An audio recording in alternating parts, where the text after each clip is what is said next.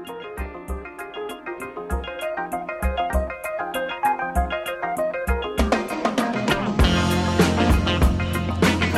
afternoon. I'm Jordan Peoples, and Marvel sucks. I'm Cade Weiberg, and no, it doesn't. Welcome to episode 15 of our Eminence Front era. We are discussing movie number 2 within Phase 5. And if you all tuned in last time, plot twist, Jordan hates Marvel again after being completely enamored with the entirety of the MCU and all their projects post Phase 1. Don't know if I'd say that. And Quantumania came out, and it did not perform well at the box office. I watched it a follow-up time, stand by what I said. I think it's pretty good. I liked it more than Love and Thunder and Black Widow. Anyway, listen to that episode if you want to hear more of that talk. But now... Jordan is back to make fun of what I assume he thinks is a terrible movie, even though it's really, really good. I can't wait what old sourpuss Peoples has to say about this one. Oh boy. Do you really think that I'm going to shit all over this movie? Is that your real prediction? I don't know what to think. If you don't like Quantumania, you must hate all of Marvel. And therefore, there's no middle ground. You either love it or you hate it. And you used to love it, and now I think you hate it. So you probably hated all the music in this movie and how Drax had such good jokes. Oh, wait, okay. Speaking of music in movies, have you seen the Mario movie? Sure have. Okay, that movie I thought was a lot of fun. Okay. It had a lot of... it was thin, I would say, on that's story one and word that kind for of thing. But as a fan of the games, I had a good time. Okay. But the one problem I had with it was all of the stupid needle drops of songs that we've already heard in movies like a billion times. Like they chose the most obvious song ever every time. Wait, you've heard... It sucked. I had never heard Take On Me by A-ha. Had you heard that before? Yeah, it was my first time, and what a perfect match for the Donkey Kong Kingdom. What? Why? So I watched this movie. We got it right before spring break for school. It has now grossed $1 billion at this point worldwide. If you're listening to it, I watched it. I'm a Spyro the Dragon kid. I don't give a shit about Mario. So I'm watching this movie and hoping for like a Pixar or a Disney, because Pixar movies are made for adults and children. This movie is exclusively made for children or adults that played Mario. And if you're neither of those things, the movie just takes a huge dump on you. Animation looks fine. I like the voice acting. The script, I feel like they didn't even give them opportunities to be funny. Charlie Day is in a cage for the entire movie. How do you cast Charlie Day, a very funny man, and put him in a cage for the entirety of the movie? And he's like off camera. Yeah. So I had a lot of... I mean, this is just my counterculture. It's so weird that I love Marvel and will just worship everything that they do. But then when someone makes a Mario movie that makes $1 billion, I will not stand for it. And it was absurd. But I think my biggest complaint... Well, again, the two things... Like, you have to be one of those fan bases. But just everyone... It's going to launch like a cinematic universe. There's no way. Like, it's Universal, and they're looking for this thing. Like, there's no way they don't do a Mario Kart movie, a Zelda spin-off, a Metroid Prime spin-off, and then there's a Super Smash Bros. Avengers-style movie. That's 100% going to happen. It's made $1 billion. Why would they not do that? Yeah, I agree with basically all of your criticisms. It's just I happen to fall into the bucket of being a longtime Mario fan.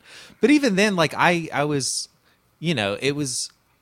I think this movie would be best enjoyed playing in the background while you're otherwise kind of, like, doing stuff. This would be a great movie to watch while doing chores. It made me wish I was playing, like, the video game, because I think they do a great job bringing the video game to life. And it is... Yeah. I just wanted to play Mario Kart. I wanted to play Yeah, I guess Super Mario 64 was the only one I really played as a child, like because my neighbor had it, and I would go over there and I binged the shit out of that. Yeah. But No, the games are great. they're fun. Yeah, this movie just it's really yeah, it made $1 billion. So I'm just fearful for the direction that movies are going to be made from now on. I'm curious if Guardians 3 makes $1 billion. I mean, I feel like the feedback for this movie is fairly consistently like, yes, we the fans enjoyed it, but there could have been more done with the story. However, you make $1 billion, maybe you don't listen to any criticisms. It is, I don't know. yeah. So it had a pretty good opening weekend. Right now, I think it's at like 350 worldwide. So we really got to see how it does the second weekend. I do think it will have legs because the next movies to come out are Fast and Furious 10, which I don't think will take much from Guardians viewers. And then after that is the Little Mermaid reboot, which again, like I think you have a lot of viewers going to see Guardians. The only thing that dethrones it is the Flash movie with Michael Keaton mid-June. So that's when the fan bases will be like, all right, we're going to jump ship and go over to this theater now. That's my prediction anyway. Yeah, I don't know what would make me watch the Flash movie. Have you heard about the Tom Cruise thing? Oh my God! All right, so you've heard all the high praise and everything. Tom Cruise thing. Everyone. Yes, I've heard that everyone's like, okay, but it's actually really good. It's so good that they're going to let Ezra Miller kill someone. Like he's got a free pass to do a murder. They won't recast him. It's awesome. What a good movie. Exactly. So Tom Cruise, I don't know how this happened, but Tom Cruise has gone on record saying everything is true. So unless they paid him a lot of money to lie, which would be crazy, but anyway, Tom Cruise is like, I really want to watch that Michael Keaton Flash movie, or Michael Keaton Batman in the Flash movie, and then the studio Warner Brothers is like, okay, yeah, no, you're the guy, like popular actor, sure, you have the connection. They take like a secret file or whatever that deletes itself after 4 hours to his house, to his private viewing. He watches it, immediately calls Andy Muschietti, the director, who has given us the It reboots 1 and 2, which me and Jordan have spoken of on this podcast because they were coming out around the time we started. Anyway, he calls Andy Muschietti and he says, this was the perfect blockbuster and absolutely the movie the general public needs right now. The man coming off of Top Gun Maverick, one of the greatest blockbusters of the past 20 years, tells Andy Muschietti that he made a masterpiece. Does that incentivize you to see it? Ooh, it's tough because I did like Top Gun Maverick. You did. We talked about it a lot during our Moon Knight episode.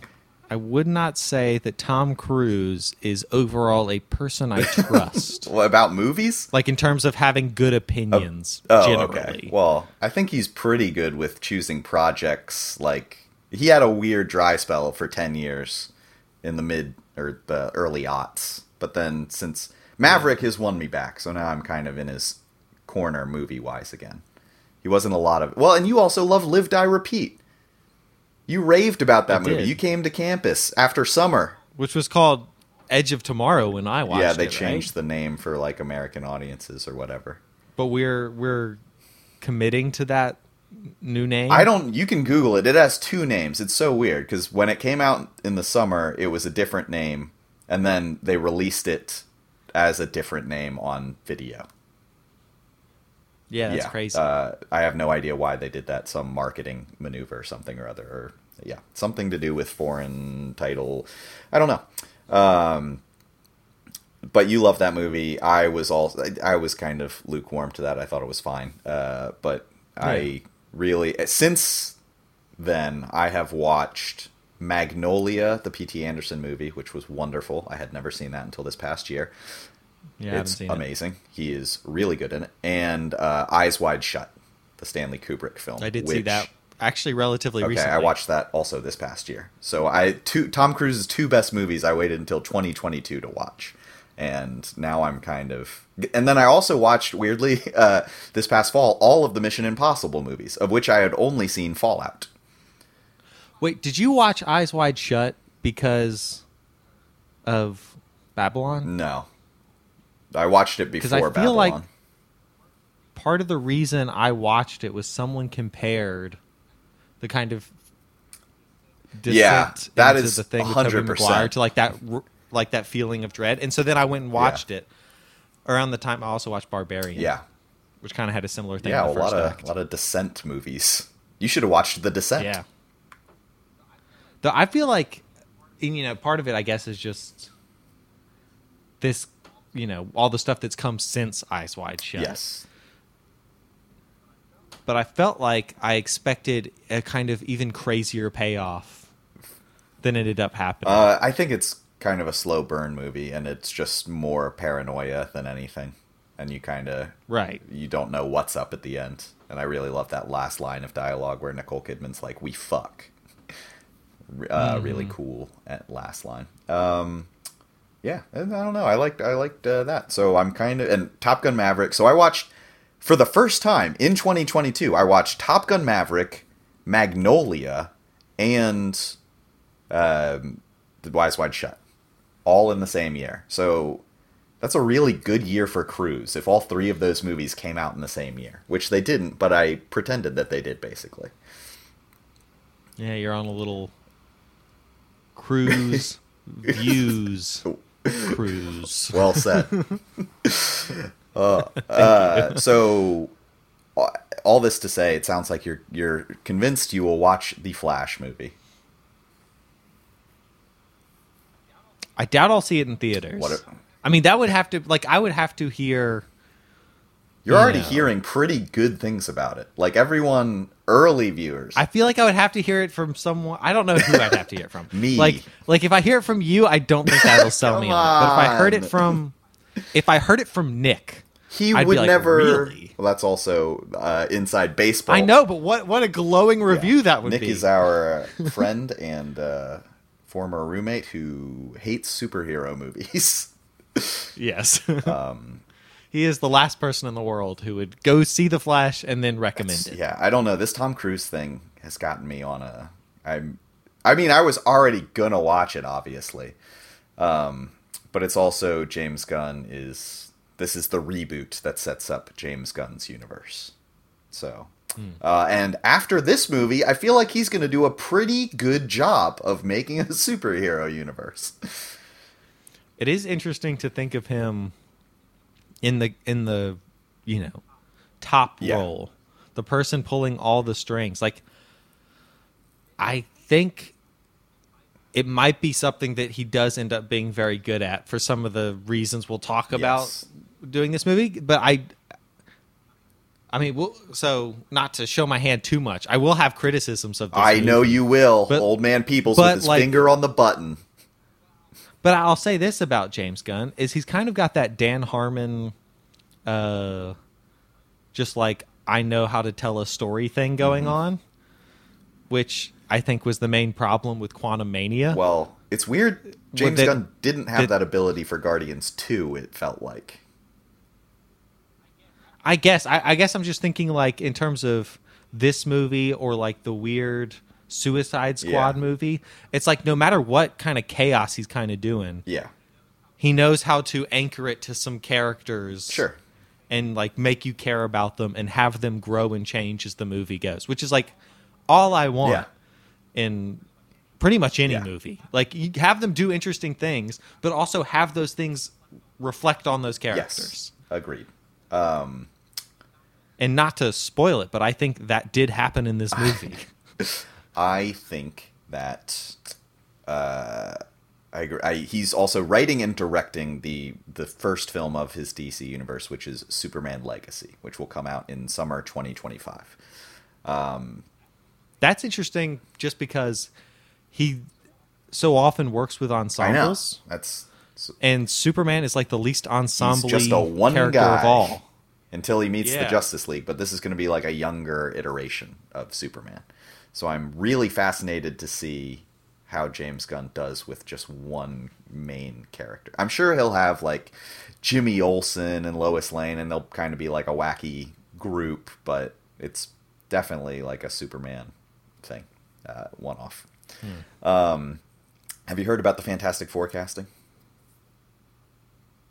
Okay, No. so rumors right now, but they have the two confirmed offers that have been sent out are Margot Robbie for Invisible Woman and Adam Driver for Mr. Fantastic.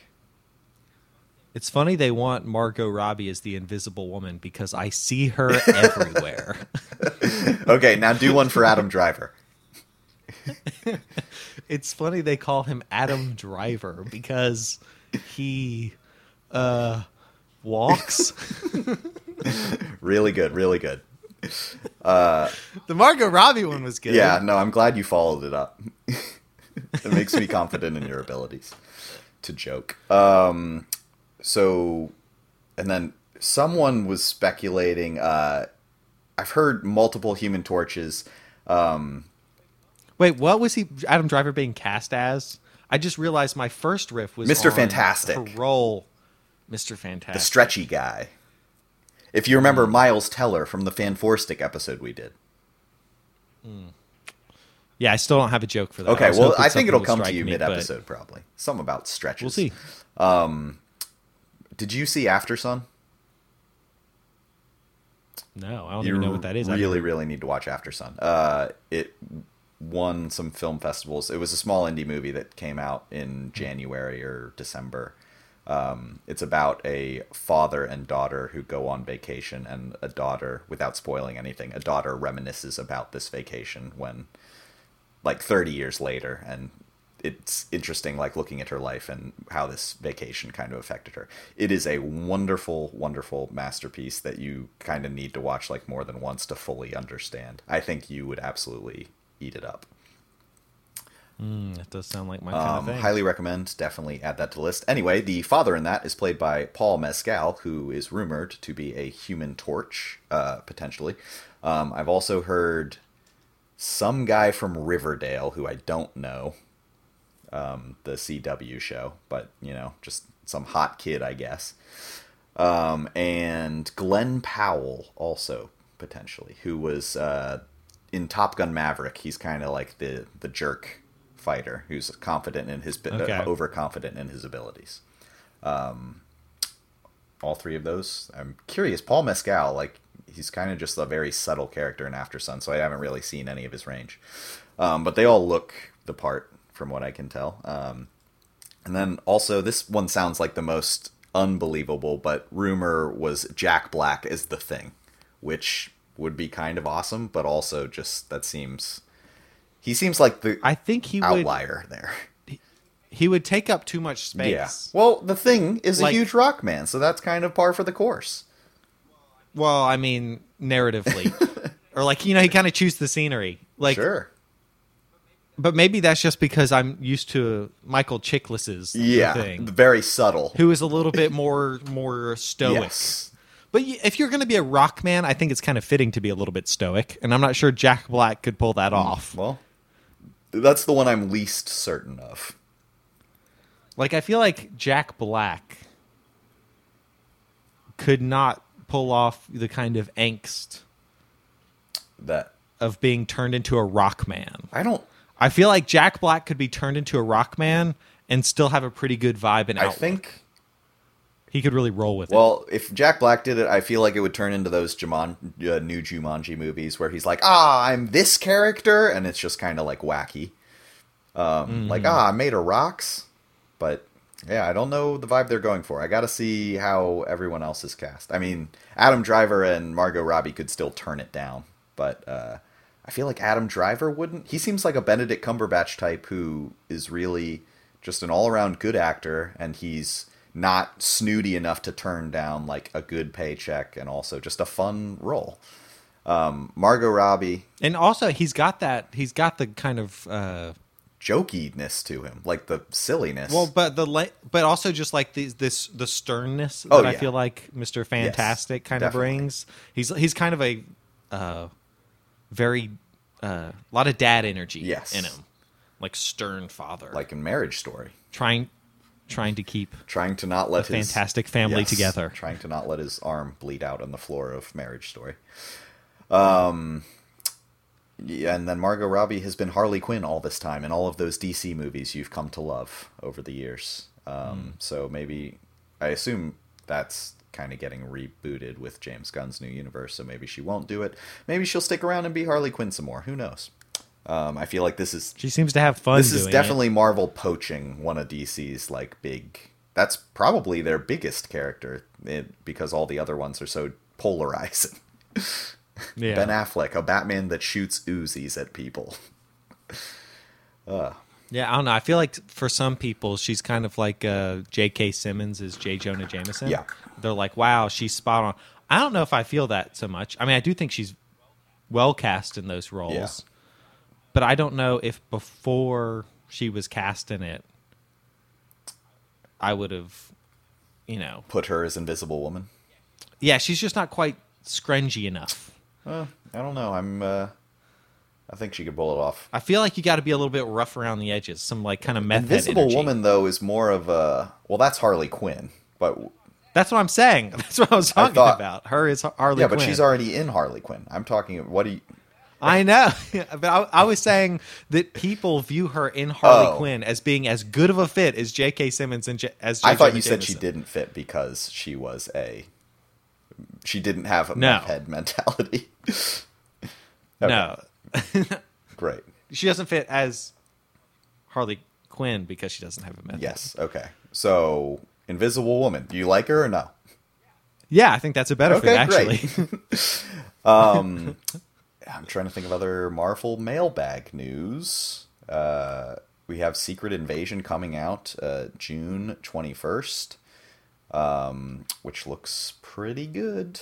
And you have a wedding coming up soon as well. Do you want to do any Law Corner or Wedding Corner before we dive in? I mean, I graduate essentially a week from when anyone would be hearing this. Wow. So that's kind of an event. That is. Congratulations from your pals at Marvel. your Yeah. breadbasket is in the mail from Feige himself. It is kind of crazy. Yeah. Because, I moved down here during the pandemic. Mm-hmm. So everything was already super weird, That's true. which made it kind of a nice transition. Yeah. Because everyone was kind of, Transitioning On themselves. yeah. Yeah. So, but now everything's, reopened up. And Things movies are back. Approaching normalcy. Mm-hmm. And now I got to go take the bar exam. Well, that's after your wedding, right? Here's a fun law tidbit. So I signed up for this bar prep course, Okay. which are enormously expensive, by the way. Didn't know that, but that makes sense. Lawyers make a lot of money. Continue. Yeah, but so they mailed some stuff to my house. Okay. And like some Oh, materials. studying materials. So- Okay. Yeah, and Ellie called me the other day. She's like, "Hey, a box came for you. It's like 20 pounds. Do you know what this is?" And I was like, "It's all my bar prep books." And it should also like I didn't know it would be 20 pounds. should also be noted for those who are unaware, but you live in Georgia currently before you moved to Tennessee. So they did not show up to your current residence. They Right. showed up to your future home. And now you need to drive and pick Yes. them up, presumably. Well, I mean, I'm just going to go there and start studying. I'm in the process of moving. So when are you moving to Tennessee? I have movers coming on the 22nd of May. Okay. So soon. 10 days How from long, now. when do you have to Yeah. evacuate your house before they take it? I haven't sold Oh, it okay. yet. So it's still yours. so- We can have a party getaway. We could, except for it'll be empty after the 22nd. Well, sure, but I mean, you just bring like lawn chairs and we sit in the living room, drink beers, and talk about Marvel. Just whenever we need a getaway Yeah. weekend. You could finally get a chance to visit Athens. I have not been there for 3 whole years. Yeah. You could have gone to Creature Comforts where the Where the Marvel beer is. Marvel beer is, which I actually have in my fridge I right did now. drink that at the beach. I sent a photo to Ellie as well, or on Yeah. Facebook, because she Yeah. was commenting on it. That's a solid IPA. Yeah, solid. I feel like for Tropicalia, though, that name, I would have expected something a little lighter, something more Corona-y. Tropicalia just sounds very light When and I- beachy, and I don't consider IPAs very beachy. They're not. They're pretty heavy, dehydrating beers. But I really enjoyed yeah. them, but yeah, not Quite peachy. good, quite good. I'm a fan. So, and your wedding is July, correct? Yep. Okay, so you're studying for the bar. You haven't scheduled the bar. Which, by the way, have you been measured for your suit yet? I don't think this pertains to the podcast.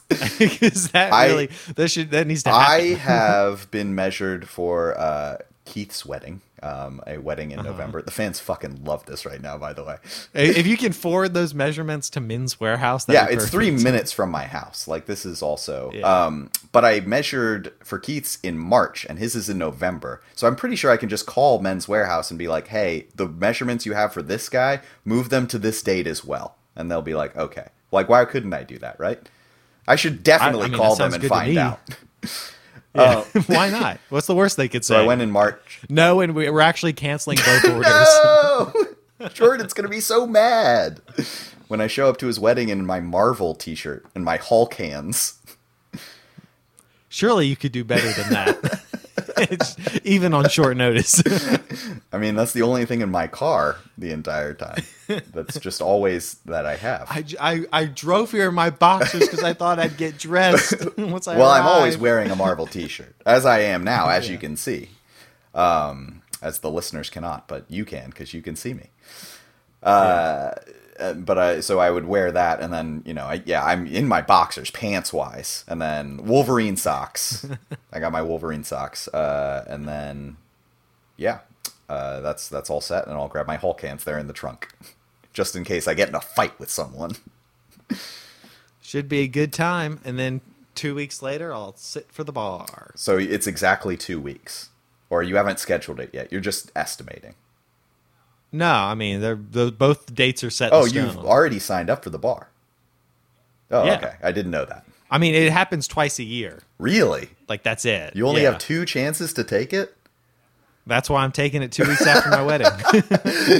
If I could choose a date in August, You didn't would. want to, take like 6 months off and just chill and then take the bar? I would love to do that. I think employers might just have assumed that I failed the bar and then had to retake it. Well, I mean, your wedding date is like perfect proximity to this date, and you could be like, That's yeah, true. we had a whole paid for vacation and I wouldn't have had any time to study. Here's my marriage certificate. I'm not lying. Yeah. Maybe I need to run this idea past Ellie. How would you feel about me not working and just chilling for 6 months? She has a PhD, right? She's definitely a breadwinner. Yeah. I mean, she has a job. Yeah. Why should I? Why should you? We should take turns. Exactly. She does a job for a year. I do a job. That for a sounds great. And then we just do a whole bunch of Marvel shenanigans for a year. Sounds like a lot of fun. We should, I was thinking potential episode ideas because we got Secret Invasion come up. Maybe a little before your wedding, we do some kind of marriage episode where we talk about all of the married couples within the Marvel universe, and just I don't know, That'd be pretty fun. It'd be a nice reason to have Ellie back on. She hasn't been on in a while. Right. Now, what episode was she on? She was on the end of Loki, I believe. So it's been 2 years. I think that's also the last Disney Plus show She watched? she watched. Yeah. Wow. Which I don't think is strange. I bet a lot of people would say that. After WandaVision and Loki were kind of the two. There's no big way... ones. No, because Falcon and Winter Soldier came out in between those two. And there's no way they watch... People skip There's that. no way they watch Loki and they're like... It probably sucks from here on out. Like, if I watched Loki, I would be like, something after this has got to be half as good. And... It wasn't. Yeah, well, I mean, half as good, maybe. But I'm Yeah. also an advocate for these movies and shows. Secret Invasion looks fun. I'm really wishing the best for it and optimistic. Yeah, I don't know anything about it. It looks like a Winter Soldier, I know your favorite, espionage thriller in which Samuel L. Jackson, Nick Fury, returns to Earth after being away during the events of everything post-Captain Marvel. We see him at the end of Far From Home in the spaceship looking down on Earth. He comes back to Earth, and he doesn't know who he can trust because Skrulls have invaded, and they are taking over identities of famous or important political people, as well as other Avengers and such.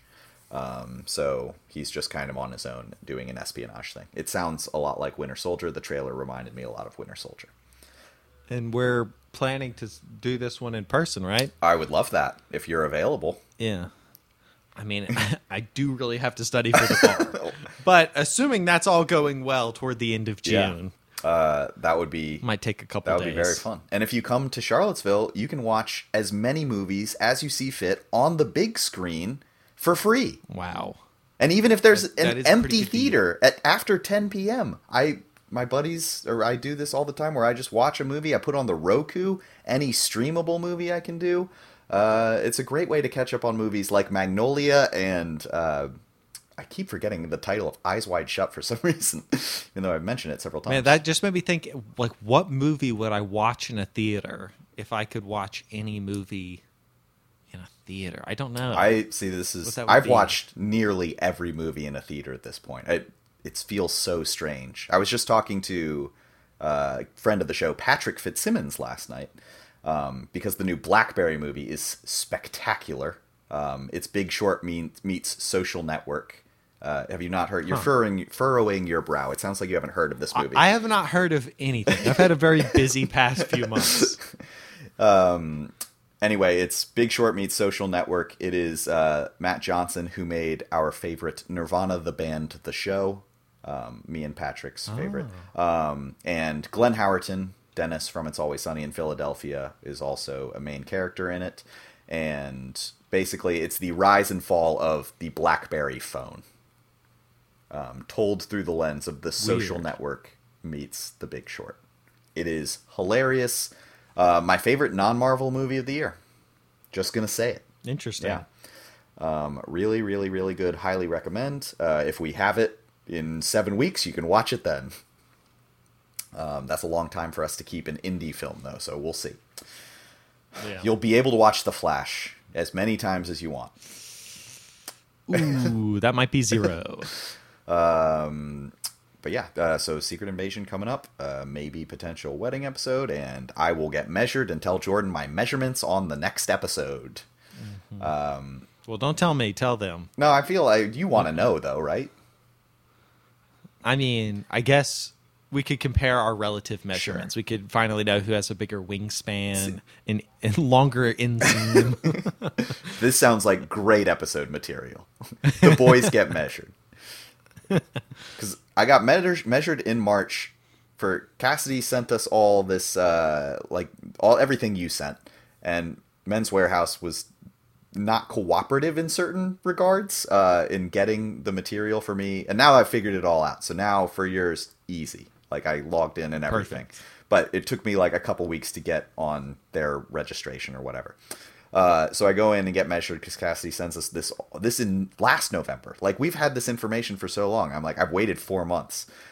That's a long time. And then I get measured and I come out and I text her like, I did the thing. And she's like, you can't get measured this far away from the wedding. You might gain or lose weight and then you won't fit in your clothes. So you're damned if you do, damned if you don't. So now I feel like waiting until 2 weeks before yours, I'll be in perfect physical condition for it. I'm pretty sure they would not be able to get the suit ready or like a suit to the place it needs to be. But you don't know for sure. In 2 weeks. I don't. So maybe. So it might be worth risking. If you think your weight is going to be very like roller coaster. I didn't think it would be, but Cassidy has me self-conscious about it now. Am I going to gain or lose a lot of weight before November? I mean, maybe this is a summer that you get really into smoking lots of meats. And so you're just eating tons of ribs and pork. Hey, that's entirely possible. I mean, if I wasn't going to visit already, that would definitely get me to visit. If it was the summer of smoking Charlottesville, meats. We got the meats. That's our town motto, if you can believe it.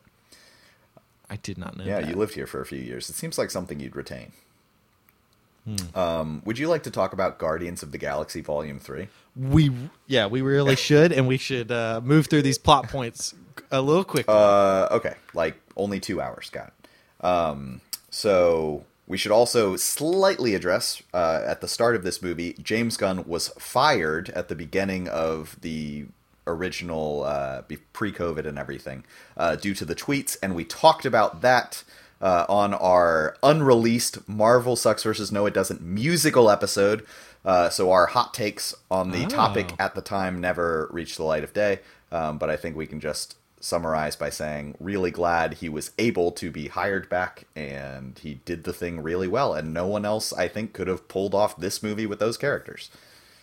You know, our listeners probably thought that Disney just paid us off not to talk about it. They're like, this is already a pretty big news story, but if this gets on Marvel Sucks, it'll be everywhere. The number 8 in the world on Apple Pods, Marvel content podcast. We can't have them talking about it. Can't have them now. That would end us. I know. We'd never be able to hire him back a few years later. We could not recover. So, yeah, I mean, I think both of us agreed at the time the firing seemed a bit premature, maybe, or, maybe he should have just stayed on the job. Yeah, and just have him release an apology for something he did. However, I don't remember how long it was at the time, like 8 years ago. This was 2018 or 2019, maybe. But the tweets were 2010 or 2000, around that time. Yeah, that's what I was thinking. It was close to 10 years. So 2018. 10-year-old tweets at the time. Infinity War had just come out and blasted its way into our hearts. And this terrible news happened. And speaking of which, the Jonathan Majors stuff we haven't mentioned on the pod, but since our last episode, Jonathan Majors has faced criminal charges for potentially beating his girlfriend or being harmful, physically abusing his girlfriend. Which is very different. Very different. Than, seems how we a much worse crime. Perceive James Gunn. Yeah. Yeah. Seems like a worse crime, and they have not said anything about it. I'm really curious how they handle this situation since he is like the face of the villain of the next 10 years of this franchise or whatever. I've seen some people who are like, well, it's like a multiverse. They could exactly, just switch it. Yeah. It's like, but we've seen that all the Kangs look like well, that him. wasn't... Like, that would work if we've only seen one Kang. Sure. But, I mean, that wasn't all of them, because that was most of them. A lot of them were still showing up. So, what I read, and I would buy into this, I would advocate for this, the High Evolutionary did such a good job in this movie that they should reveal he's a variant of Kang, and then they should just move forward with him. I think that would be a pretty good solution. Yeah. And then I would also go ahead and just call Quantum Mania maybe a mulligan. It's a fine maybe movie. Just scrap that one from the MCU. That one is fine. Or you could edit his face in. And it wouldn't make it a worse movie. Well, I mean... Like, and I'm not even saying they need to, like, deep fake it onto the other face. They could just, like, like a sticky note on the film. Keep in mind, Jonathan Majors is already in Loki, season 1. So he's already a Kang variant. But that one could be a variant. Because if he only just shows up once, we don't know that all the variants look the same. We don't know yet, but he is in all of Loki season 2. We don't know if he plays one of himself or all of himself. So that is also going to be a nail in the coffin, because Loki, I imagine, will be much better than Quantumania. And you won't want to retcon that, I bet. But now they have time to deep fake it. Sure, if you want them to go in and just do like Ant-Man Quantumania Redux, and they release like an altered cut. Well, I'm saying for Loki, before they release it. That seems like also a lot of work. Because that's been done and it's on the shelf, it's ready to go. Right now there's a writer's strike, so they can't do anything. Loki's scheduled to come out in October. It's a lot of moving parts to deal with. I'm glad I'm not Kevin Feige. I don't know how he does it. Imagine Quantumania, a movie like in your Marvel universe. You built this empire, and then you get a call on Monday morning, box office. It looks like it's going to be a bomb. We're going to need to scrap some future plans and move stuff around. Then the following Monday morning, you get a call like our star just beat his girlfriend or allegedly abused someone. How do you think he like deals with this? I think he probably slaps his forehead and goes, "Ay, ay, ay." I really hope so. It's a shame that was the kind of visual gag. No, but I think it works. Came across I think in it works audio. in people's heads because people know exactly what that means. They can envision that perfectly. All right, so James Gunn made a little movie called Guardians of the Galaxy Volume 3. He wrote this script before his firing. He might have made a couple tweaks after they brought him back on, but overall, this was the script he wanted to go with. And I think he fucking nailed it to have this immediately. Like, he didn't need to go through any rewrites. Apparently, I found out recently, Multiverse of Madness, that script went through 33 revisions. and I think it worked really well. James Gunn's script, I think, went through a lot less because they probably trust him, even though they fired him. So what's your rating? I put this at number... Oh, I should pull up the spreadsheet. We should both do that. I put this at number 13 out of 41. I'm going to watch it again tomorrow with my BFF Keith and some other friends. Right now it is in front of Iron Man 3 and behind Thor Ragnarok. I will say I watched Thor Ragnarok on my rewatch like the same week and right before Guardians 3, and as it turns out, I have thought about Guardians 3 a lot more, so I think it might surpass Ragnarok. But I am going to give it... Let me pull up the spreadsheet here. I should have done this beforehand. I am so sorry. Marvel's... This spreadsheet is like whenever we mention it, the listeners just go, "Oh shit!" They're gonna get so distracted by this. I feel the opposite. I feel like they want to see this master sheet. Like they're so curious. I mean, I believe they'd want to see it, but listening to us just talk about, describe, and edit it is probably not great content. Probably not. I would believe that. But so this movie, I think the best parts about it are it's emotional and it is hilarious. The cast is all firing on all cylinders. It's a really good swan song, like, and weirdly, spoilers, no character dies at all. They're pretty well. None of the main characters die. Sure. I guess some grunts do at some point. And Lila. Well, they were already dead when the movie started. Teefs. They died beforehand. And also, all right. So, yes, this movie's very, very good. I like it a lot. I'm going to put it, now that I have my ratings, it is right behind... I'm actually going to put it the same as Ragnarok right now. So I gave Ragnarok exactly a 5.5. I'm going to give this also a 5.5. Avengers. And my Avengers at the table are... let's see.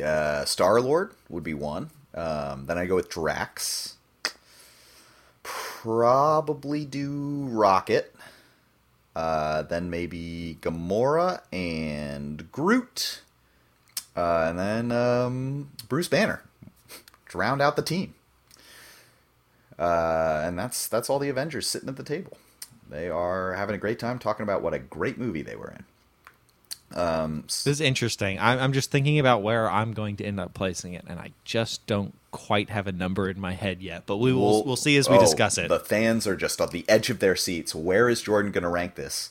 Where's old Sourpuss Peoples going to rank this Marvel movie that he probably hates because he hates all Phase 5 movies?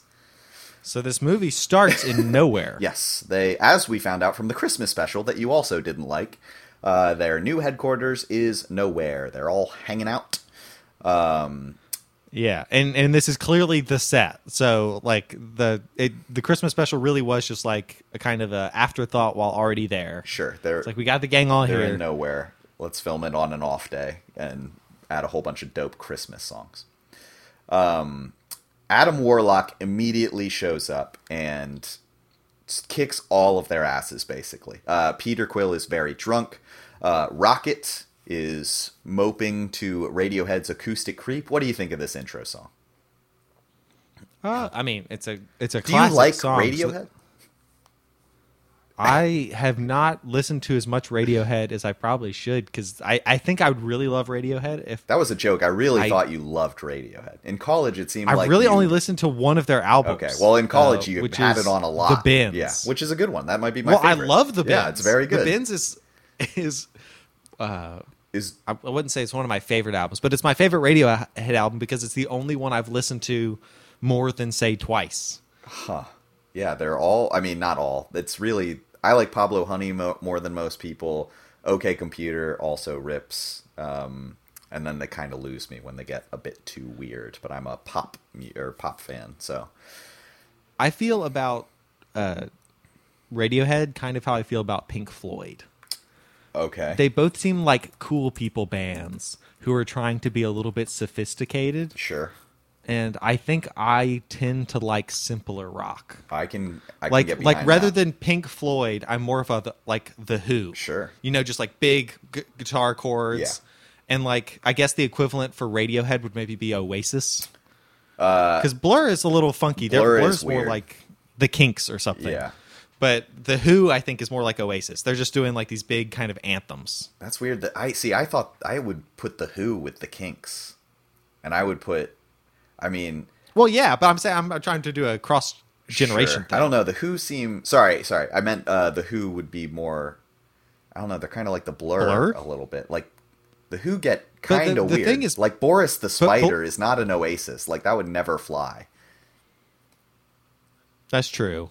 But Blur was always like vignettes. They never really did any long form stuff, which is very Who. Yeah. And I mean, Oasis didn't either, but they do have some longer They tracks. do. They have some jammers later on in their career when they stopped making consistently good music. Yeah, they still have some good singles in the back of their catalog, but no really good albums. Yeah, I would 100% agree with that. They are post 97 or post. We got derailed so quickly. No, I know. We haven't talked in 3 months. This is just the kind of stuff that happens. All right, what do you think of this soundtrack overall compared to the other two movies? Let's rank the Guardian soundtracks real quick, and we'll exclude the Christmas special just because it's Christmassy. I mean, I can't do anything but number 2 being the best because it has Brandy on it. I know it really feels like, but it seems like a weird three-way tie for one, or all for three-way tie for first place. I would have to bring them all up and really, really think about it to know which one I like the best. This had a You lot can of do tracks that. that I really enjoyed. You have the technology to bring up all tracks and listen to them now, which I have just done. So here's my take on the soundtracks from all three. Number 1, that was the most I had been introduced to songs that I had never heard pretty much all of those songs except for Spirit in the Sky. And I heard the Pina Colada song. But all of those other songs blew me away, and they were pop songs that had existed for decades before I even knew about them and found out from that movie. So I kind of feel like 1 for maybe the nostalgia's point of view. 2, you have Brandy, and Russell Crowe literally, or not Russell Crowe, Kurt Russell tells us that Brandy is the greatest thing mankind has ever done, which was a huge moment and maybe the best part of that movie for us, as we've mentioned before. In addition to that, you have My Sweet Lord and Surrender. It's just really good songs that I'd heard a million times at that point, including Brandy. But Brandy gets points because it is the mankind's greatest creation, and that kind of really escalates that soundtrack. But this one, and I knew a few going in, is this one the best? I might say this one's the best. It's crazy. It's so crazy. I'm so looking good. at them as you're talking. What's your man, Volume 2 There's so many bangers on it, but it's all songs I had heard before, except for the Jay and the American song and the other Wham Bam Shangalang. Yeah. So, But those two I had not heard of. I don't know. I had heard a lot of the Volume 1 songs too. I was just like, I was going around and people were like, you haven't heard Come and Get Your Love? You haven't heard Go All the Way by the Raspberry? And I was like, no, what are these? This soundtrack is so good. I was kept perfectly ignorant from that soundtrack for pretty much my entire youth. And I think that's why I regard it so highly. I also don't like downgrading things just because of my own familiarity, because that feels like punishing something for being good. Sure. That's that's why I think 2 is good, because My Sweet Lord and Surrender are both 5-star songs for me, and I've just heard a million times. But I think they're better than any songs on 1. But 1, there was all hearing them for the first time, and that was such a unique experience. And they're all really good songs. And Mr. Blue Sky, my mom has always loved Mr. Blue Sky. Mr. She Blue always Sky, had very like good. like a ELO greatest hits when I was a kid that we would listen to. That's probably on car track trips. 1 on it. Yeah, and like I love this song. Yeah. It's etched in my DNA. Yes. please stop putting it in movies, Hollywood. Because that was another one Mario? that was in the Mario. Yeah, I was like, why? This has been used so frequently recently. We all agree it's great. Yeah, but like, stop putting it in movies. I think Guardians 2 was the last good movie to use Mr. Blue Sky, and I think it should be taken out of the... And even there, I was a little bit eye-rolly with it. I was like, oh. I don't know. Baby Groot running around. I'm in. I know. I'm like, I wasn't to the point where I was completely over it. Also, if you hear a buzzer in the background, that is my dryer. Okay, good to know. I was hoping there was not some sort of electronic snake about to devour you. No. It is the loudest dryer I've ever had. It's startlingly loud, and the buzzer lasts an unpredictable length of time, but always slightly longer than you think. And you're bringing it with you to Tennessee, right? Definitely not. I bought it for $600 after my last one bit the dust. That was the cheapest one they had at Home Depot, and apparently it's because they put this nightmare buzzer in it. That sounds like some monkeys on the inside just banging around at the metal parts. That tracks. That seems like something that is super relevant to this movie. Anyway, as you I do think number 2 is my favorite. Okay. In the Meantime by Space Hog might be the best Guardians of the Galaxy song in the trilogy. Like, the best used. Yeah. Like, the most Guardian song. I don't know what it is about that, but it seems... It is. No, it's great. It checks all of the boxes for what you want in a Guardian song. It's catchy. It rules. It's classic. Yeah, I don't know what it... This is such a good soundtrack. I can't get over how good this soundtrack is. I love This Is the Day by The. Oh, okay. Yeah. So I was really hyped to see that just like even on here. This was such an interesting like collection of songs I've heard a million times, some I've never heard, and some I liked that I wanted to get to know better. And it's 17 songs, which is the most he's had on any of these soundtracks. A lot of them I found like to be surprised that I already knew them. Yeah. For like, sure. Do you realize? Yep. I knew them. I guess I didn't. Like, I've listened to some Flaming Lips here and there, but that is one of the tracks apparently that I'm quite familiar with. Yes, because I was like, I knew the lyrics before. That is my favorite Flaming Lips song, so I knew about that one going beforehand. I was stoked about the Mowgli song, San Francisco, because during our senior year at JMU, my programming board brought the Mowglis to JMU, and I got to meet all of them, so that was a little cool. Like, I'm second degree removed from James Gunn a little bit. The way they used that song in the movie was kind of just like James Gunn being like, I have to put this in. It's such a good song. But the only time I can do it is when Gamora is like poorly piloting the spaceship and that's just very staticky in the background. And there's a lot of loud crashing noises overpowering. Which it's more of an Easter egg than an exactly. actual and it's such a fun song that feels jam. like a Guardians kind of like, it's just fun pop.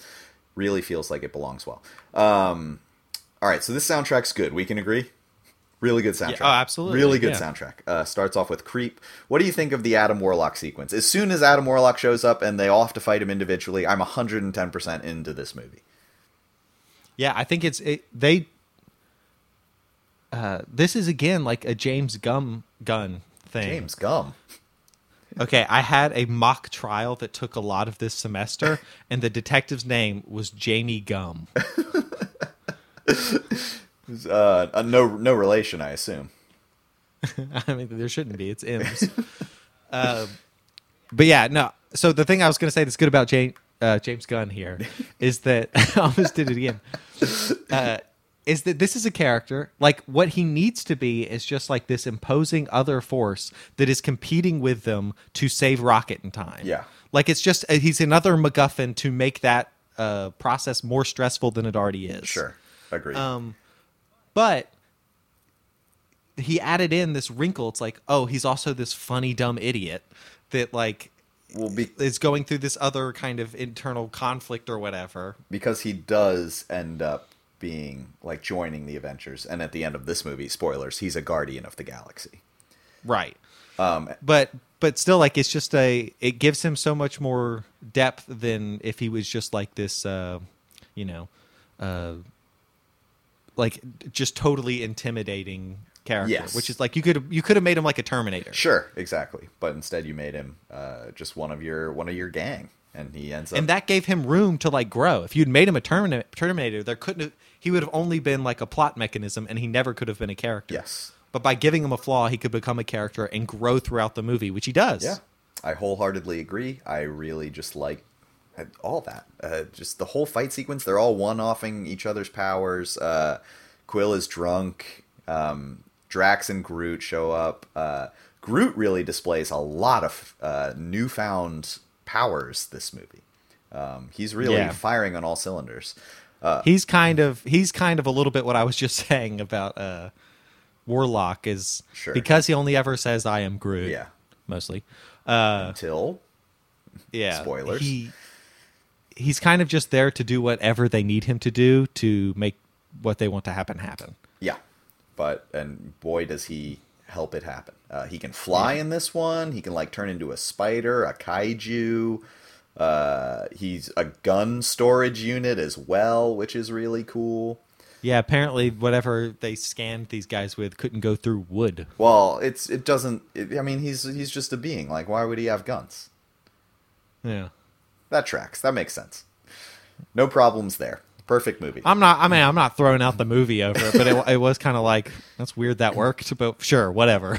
Why would Groot have? Groot has never used guns in any of the movie, and I really wish that they did not show that scene in the promotional material where he has all the arms with all the guns. That would have been so cool to go in blind to. Well, I went in blind. I didn't know that was coming. And I bet you loved it.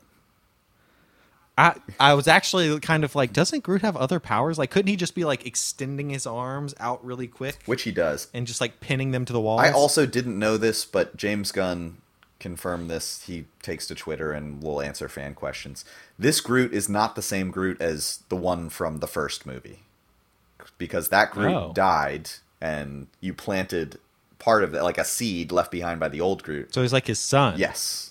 It is a new Groot, and he has new abilities, and he looks kind of different as well. Like, okay, so that's very interesting, because I thought he was the same Groot, and I thought it was just like they changed his design a little bit. Because I was looking at him in this movie, especially at the end when he's like full size in that post-credit scene. I was like, that's just not what Groot used to look like. Why did he grow back so different? So that makes sense that he is his son. Yes. Or maybe similar. not blood relative, who knows. But whatever. He is an offspring from the previous Groot, from Old Man Groot. Yeah, right. So Adam Warlock shows up. Great fight sequence. I'm already in. I liked Gamora's wing suit thing that mimicked Tony Stark's from Endgame that she spent a lot of time on the ship with. I'm sure they got to talking about tech and stuff. Gamora? Sorry, not Gamora. Nebula. Yeah. Nebula has the like jetpack thing that mimics Tony Stark's laser thing. I'm going to insert my one Nebula pet peeve here. Uh-oh. I don't like her voice. Why is that a problem? Have I ever made this complaint before? I don't think so. Because I was thinking about this throughout this movie, and it's something that's bothered me in every one, but I couldn't remember if I'd ever brought it up on the show. I just feel like her voice sounds strange. Do you not like Karen Gillan's voice? Or I don't know what she sounds like normally, but to me it sounds like she is putting on a low voice that is like straining her and doesn't sound natural because she's trying to sound tough and intimidating. But like that's kind of it doesn't sound like a person with a low voice. It sounds like a actress trying to pretend she's a gruff person. That's kind of what Karen Gillan sounds like. You should watch any of her other movies. I'd be curious. I mean, I could just not like her voice. It's entirely possible. I feel worse about it because, like, right now I'm criticizing it because I think it's a choice that she's making. But if it's not a choice she's making, then sorry. Sorry, Karen Gillan. We'll never get her on the pod now. Sorry, Karen Gillan. Your voice sounds like you're trying too hard to make it sound like it does. Adam Warlock shows up, shoots Rocket, injures Rocket, and then Nebula, after she basically injures the rest of the Guardians, including Nebula comes back after he beats Drax. Nebula stabs him with a sword, and he has to retreat. The Guardians regroup, and they realize Rocket has a kill switch that was put in him by his creator. And this is when the flashbacks start. So I guess now is an appropriate time to talk about Rocket's arc and the side quest, I guess, with the flashbacks. What do you think of this? So I do think they were effective at, pulling on the heartstrings. Did they remind you of Sid's messed up toys from Toy Story 1? Oh, yeah, of course. Yeah, that's immediately what I thought of. Yeah. But my maybe criticism of them is that it felt like almost cheap to like emotionally manipulative.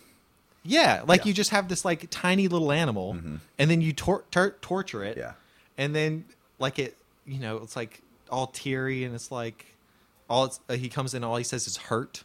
So here is, and I think we're gonna agree 100% on this, and then we're both gonna say that the rest of the movie is perfect. This is my 0.5 knock that keeps it from being perfect. This movie currently has a 4.2 on Letterboxd. It's been out for about 10 days, so that will drop, but it will not drop a lot. And maybe it'll stay. It's more likely going to drop. Right now, Infinity War is second place with 4.0, Endgame has a 3.9, and Guardians 1 has a 3.8. Wait, this is the highest rated MCU on Letterboxd. And I'm like, why is this? This is fascinating. It's a really good movie, but really, people aren't more rallying for Endgame. And all the comments are the animals. And did you see what PETA did this week? No. PETA awarded it the movie of the year. Apparently PETA has movie awards to the most, sympathetic or advocating for animals kind of thing. I guess because the end sequence. Yeah, well, the guy who fucks with animals gets his just desserts. So, yeah. Really, leaving the staff screening, we're all pretty much unanimous. There were 20 of us there. Everyone loved it for different reasons, but we were all positive. It was not like leaving the Quantumania screening where I had to defend it for 45 minutes and I was just being obliterated by comments. But everyone was like, the animals were so cute. I felt so sympathetic for these. And I'm going to tell you something right now, if it hasn't come up on this podcast. And this makes me sound soulless. So I'm not really, I don't want it to sound soulless. But I think anytime there's an animal in that movie and it's tortured or whatever, I think that is exclusively for the sake of manipulating the audience. And I turn off. I don't care. So stuff like Old Yeller, I think about Old Yeller, and then I watch Old Yeller, and maybe it's more of a book than a movie. The movie's not very good, and really all the movie has going for it is the dog dying at the end, and it's this very emotionally heavy payoff. The animals in this movie did nothing emotionally for me, and I feel like it is tugging at the heartstrings of a lot of people our age or slightly younger, and they're immediately 5 stars just because of that. So I think it kind of did work for me. Interesting. Despite me feeling manipulated by it. Interesting. It's kind of I don't know, a sales tactic or something, which you can tell you're being sold something to, but you're also still kind of... You're buying the thing. I don't know, an advertisement for a beer. Occasionally I'm just oh, I do want a beer now. Shoot. Yeah. You tried to do it and you did it. Yeah. Now I want a beer. Sure. But that's what this was a little bit. It's just of course, if you do these things in a movie, you will produce an emotion. But I don't know. It just didn't feel super earned. It just is of course. And there were people crying and talking about crying during the movie. I felt, and I'm not saying it made the movie worse. I think it is an excellent plot device that really paid off in the end. And I think it is a very well told story. I just did not connect emotionally to that arc. And I did tear up at a line in this movie, and nobody I've talked to has ever... Everyone's sad about the animals. Can you guess what I teared up during? You would have immediately assumed the animals. If I told you before. Which part of the movie the is end. it in? Okay. Yeah, I don't know. I don't think you're going to get it because I haven't really seen anyone else share this sentiment. The funniest one would be if after Chris Pratt is laying there with his face all swollen and he said, "Did I look cool?" And That'd be the funniest one. Yeah, you cried. You did. You look so cool. We'll circle back to it at the end, but I did tear up. Not as much. And I also have to go back. I like Guardians 1 more than this. I think Guardians 1 is a perfectly well-told movie. I'm going to rewatch this tomorrow. My opinion might change. This might boost. But I think the animal subplot kind of has me connecting less with this movie than one that is just kind of about these heroes and Peter dealing with his loss of his mother and stuff. My other note for these segments is get a child to do the voice acting. You don't like Linda Tortellini or whatever we called her? No. The Rocket's voice. I thought Rocket's voice was very distracting. It was just Bradley Cooper, but he sounded like a kid. But he didn't sound like a kid. He sounded like Bradley Cooper pitched up. That's my problem. That's what if it Bradley sounded Cooper like a kid, it'd be sounds better. like. I doubt it. So basically, your biggest complaints with this movie are not listening to what people sounded like at a different time in their lives that isn't this movie. I mean, what if Bradley Cooper sounded like that as a child? Would you feel bad? It is an audio-visual medium. If the audio is irritating, that's a big part of the movie. But I just thought his voice was bad. Would you feel bad if that's what Bradley Cooper sounded like as a child? Nah. He's had enough success that he could handle that insult. That criticism. Your voice sounded dumb. Yeah. But would you time travel to make fun of Bradley Cooper's voice if he sounded like that? Do I have the option to time travel to do something else? Nope, it's just that. Well, in that case, I just want to experience what time travel's like, so I guess I take the opportunity. And you yell at a 7-year-old for having a dumb voice. Do I have to yell? I have to raise my voice? Or can I just tell him? Pretend I'm 7 and you just time traveled. Okay. Hey, Bradley. Hi! Ooh. Bradley, I'm going to stop you there. I have good news and bad news. What's the bad news? You have a very irritating voice, but you're going to want to hear this good news. What's the good news? You go on to be a very famous movie star. Oh, boy, really? And all of your dreams will come true. I don't know. After taking this criticism, I think I'm going to abandon that lifestyle. So you're going to give up on the movie star thing because of your stupid voice? Yeah. All right. Well, I guess you're not as tough as I'd hoped you'd be. So someone else, I guess, will just take your role. It's not like these movies aren't going to be made just because you don't exist. So anyway, bye. Oh, no. And scene. You ruined that kid's life. I don't feel bad. How dare you? Yeah, that's not a qualm I have with this movie. His voice, it's fine. You got Bradley Cooper. Like, don't pay a kid to do an adult's job. You have an A-list actor. Let him do it. But then you wouldn't have to pay the A-list actor as much. You could save some money. You have to pay him the same amount no matter what. He has, like, whatever his contract is. He's like, you get me for $10 million, I do whatever you want. No more, no less. So you weren't upset with Linda, Hawkeye's wife, playing another character in the MCU? I mean, my only note there is just that also, man, this is making me sound like a psycho, but she has a very sweet voice that is almost saccharine. Like, it's like they were establishing her as a lovable character immediately, but she was just hamming it up so much. Like, they were so innocent and nice. Yeah. It was like to a comical degree how innocent and nice they were. It's like the opposite of the South Park Christmas critters. Like, if those critters did not go on to, like, be satanic worshipers and murder people. I don't know. It's just like, to make someone's backstory is like, when I was a kid, I had these friends, and then all the friends were like, we love you, we're perfect, and we only want rainbows and happiness forever. And then you know what happened to my friends? They were all set on fire. It's like, whoa, no, that's so sad. It's like, I guess it is. But that's easy.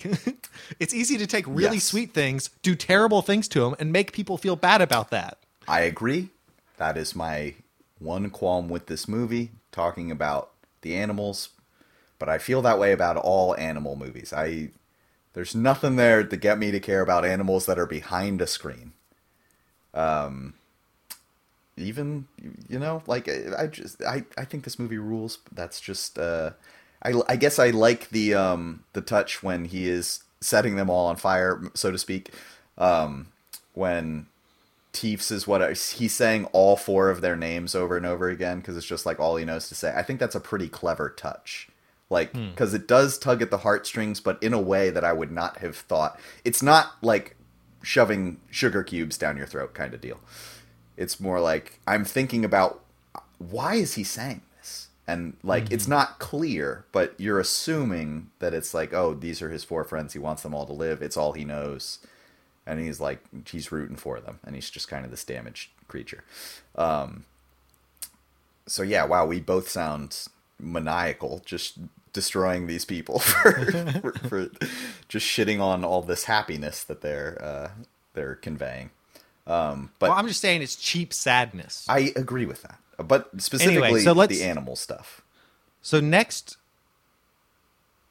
like in the present timeline, I think the next thing is meeting up with Gamora and going to The Ravagers. OrgoCorp. Yes. Yeah. Also, I'll just get my arcs out of the way now because I think this Gamora segue is good. I really love how Nebula and Gamora basically switch from Guardians 1 to Guardians 3 over the 6 or 7 projects that they're in. 6. Well, Thor: Love and Thunder, so 7. Did you notice their spacesuits? 2001: Space Odyssey. No. I was going to say Gamora has green skin. She was in a blue suit.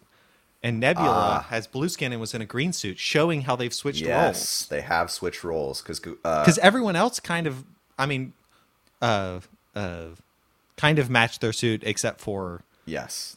Drax, who very adamantly felt he did not match his suit, even though he kind of did. Gamora and Nebula completely switch, and Nebula also starts off as a Ravager, and Gamora becomes a Ravager. Rocket and Star-Lord also switch, if you notice that arc as well. Because Star-Lord loves music. Rocket, as soon as he introduces Rocket to music, he's like, what is this crap? Why is it so loud? And slowly, over the course of this franchise, Rocket is becoming more and more enamored with the music. And Quill, at the end of this movie, very beautifully leaves music behind because he realizes it was a coping device to get over the loss of his mother. And of course, the High Evolutionary introduced Rocket to music in one of the scenes in this movie. Also, which, if it's something that the High Evolutionary likes, it's probably something that Rocket is skeptical of. Sure, exactly. We should also mention, I guess, if we're going to cover the entire flashback arc, we should also mention like why the High Evolutionary wants to kill Rocket because he has created a being smarter than him, which I think is a really cool villain mechanic. Especially if, when you think about the High Evolutionary as basically being a god surrogate kind of character. And his line, I saw this all over Twitter too much to the point where it almost just made it like, oh, everyone thinks it's cool. It's kind of lame. But there is no god. That's why I stepped in. I was like, fuck yeah, that's proper Marvel villain. And then, I bet a whole bunch of people got that tattooed on their arm this past weekend at some point. I mean, it's the kind of schmaltz you should have in this kind of spectacle of a movie, Yes, agreed. Like the stakes are supposed to be ridiculous and high. Yes. What a better villain than someone who thinks they're God. Yeah, and he convincing. I mean, he's not benevolent or anything, but he's like has godlike tendencies. Make planets. Yeah, that's pretty big. He can make beings, and he can have them live on planets and watch over them and destroy them whenever he wants. Yeah, pretty godlike. So Rocket, they all his friends die. Rocket like scratches the shit out of the High Evolutionary's face. So is that? I didn't pick up on this 100%, but like it looks like his skin is being pulled back onto his face in the current timeline. Was that because Rocket like scratched it off, or was that just always looked like that? So when his face is peeled off and you see the meat behind it, that's right. That is the face that Rocket left him. Then he had this mask that he pulled over his face so he still looked like himself. It's also been 10 days since I've seen this, so I'm a little... but his true face is the one underneath the mask. Okay, cool. That's good to know. I like that touch a lot. Yeah, Rocket completely destroyed his face. Did you just watch this today? Yes. Okay, so this is fresh for you. Yeah, I'll watch that at 12:30 today. Okay, so you've had time to mull it over. Yeah, a little bit. Except for I've been playing Tears of the Kingdom, which came out today. Naturally, what all lawyers do with their free time. So yes, they go to they meet up with Gamora. They go into this. I like the design of this spaceship. Like it's just all, I don't know. Like what's it's just like it's kind of Rick and Morty. It's very Rick and Morty. because it's just like, space, anything can happen. So here, what about a flesh ship? Yeah. Um, Yeah, flesh ship. That's that's the word I'm looking for. My one note for Flesh ship. this kind of segment, and maybe this is like a note in the movie in general, is that the character design, I think, is for the most part awesome. Yeah. There are so many interesting looking characters, even in places where you wouldn't need to have an interesting character. It's like someone has come up with some concept art, they've realized this thing, and they made it happen, and that's awesome. Sure. Like, I think that's really cool. My only gripe with that is that often the choice was to come up with something weird and grotesque. Okay. And I can see how each individual time, as you're creating this art, that's interesting and amusing. But, like, there's so much kind of... and there's definitely going to be lots of people who disagree with me on this. Yeah, well, I mean, you're making fun of 7-year-olds' voices. What if these ugly beings that you view as ugly are like someone's like, oh, I really thought that guy was cute. Well, but my point isn't that any individual are bad. I think they're all individually good. My feeling is just that when you're watching like this 2.5 hour movie, and there are so many like kind of weird and unsettling looking things. Yeah. I don't know. Like they lose their impact a little bit, and also, I don't know. Like, there's only so many things that I can look at and be like, oh, that's like thrown off by. Sure. In a single movie, and this really tested my tolerance of how many different creatures I could look at and be like, ugh, that's a little. So you want less creatures, more humans? I don't know, or just maybe more slightly neutral designs, like they really inserted anywhere that they could insert like something unsettling looking. That's a strange critique coming from you, because I feel like at the start of this podcast you would have advocated for this type of movie. I completely agree that it's something that that's why I'm so mixed about it, is that I like them individually. I just felt like it was turned up to 11 here, and I think it would have been better at 10. All right, weird complaint, but all right. So far, I'm just saying when you've already seen animal torture and then these weird cyborg animals, and then you see the guy in the test tube, like the turtle that grows like in a horrific way and then is murdered, and then you finally go to another scene and you're going to a flesh planet where everything's still goopy and gross. It's like, can we have a break from stuff being disgusting for like 10 minutes, and then we can get right back to it. I don't mind it, but like not just all wall to wall. Yeah, weird complaint. That was definitely not something I had wrong with this movie. I mean, as far as I know, you hated it because you hate all of Phase 5, but these are some really bad digs at this good movie. So, good luck. Good luck convincing the people this one sucks, because it doesn't, and you're wrong. Nathan Fillion, he was pretty fun in it. That was a nice little cameo. Did you crazy costume? Yeah. Did you like the 2001 Space Odyssey reference, the homage with their suits? Oh, yeah. And I mean, all the art design is fantastic. I like the buttons, too. Just a bit much. Button sequence. There's a lot of really good button sequences. Not button sequences. Sequences where they're all talking, and even though like their team is different, like Gamora's a new person, like it just works so well. Yeah, I like this whole sequence. I weirdly thought... I went into this movie certain that Rocket would not die because the promotional material made it look like he was going to die so hard. It was all sad raccoon. By the way, Rocket's going to die and Peter Quill is crying over it. And they showed no promo with Drax. So I was like, Drax is going to die. He did the thing where he killed Thanos. He needs to have a warrior's death and go be with his wife and daughter in the afterlife. Orgo Corp... It's interesting. A lot of Marvel movies do this, where they have like kind of their first location. Yeah. That it's like, well, we need to go do something somewhere else for a little bit, because if we went to the main thing now, that'd be too early. Yes. You know, it's like in Black Panther they had to go to South Korea. Yep. Which I'm going to rewatch tonight. If I was less tired, I'm sure I could think of many other examples. Nope, that's the only other one. It's the only time that's ever happened. Only other time. Yeah. But that was like kind of what this felt like is like, okay, well, we got to do something. And so they go to this place just to get this orb to tell them where to go to the next place. So it's a Yes. little bit contrived, but obviously they keep it visually interesting. Like everything about this space station is bizarre. The weird goopy things they put their hands in to Really work the does computers. feel like Rick and Morty, and it's so weird that this, because Quantum Mania also tried to be Rick and Morty, and this Yeah. looks better. But is the set design more practical here? Like, and because Quantum Mania definitely has a lot of CGI. Yeah. But why does this look better? I think the people making the concept art did better. Okay. I think they had more, I don't know, original ideas or something. Or like there's definitely a cohesive vision to it. It's just one that I also found slightly off-putting, but I do think is very well done for what it is. Sure. That's fair.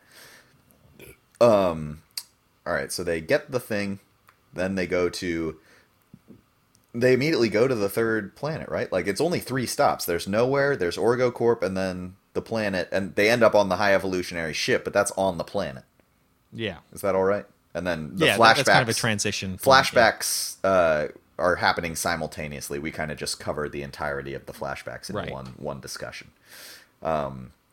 And okay, so again, we go to this new planet and we see all these human animal creature hybrids. Yeah. And again, like there's ways to draw anthropomorphic animals that are less unsettling than these people, but again, that's just the style that this movie chose to go with, and they're certainly well designed. Would you have rather, like, would this have alleviated your concern for seeing, like, alien diversity on the screen? Would you have rather this planet been humans?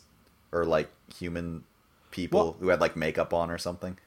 So it's not even like a conceptual thing. It's just like a detail thing. Like these things, like they have like unsettlingly kind of realness to them. Like there's a way you can make them more I don't know. Like Star Wars aliens don't feel like this. Because they're, like, Chewbacca doesn't, because he's wearing a costume? What do you... I don't know. It's hard to put my finger on exactly, but like the designs for them seem They're, like they I don't. could understand. They do... This movie has, like, a weird amount of body horror for a kid movie. Because there's, like, animals being Yeah, aged up graphically, and they look like they're suffering. But So- and like even the animals that they turn into are Yeah. very strange. Like I don't know if you've ever seen like occasionally I'll see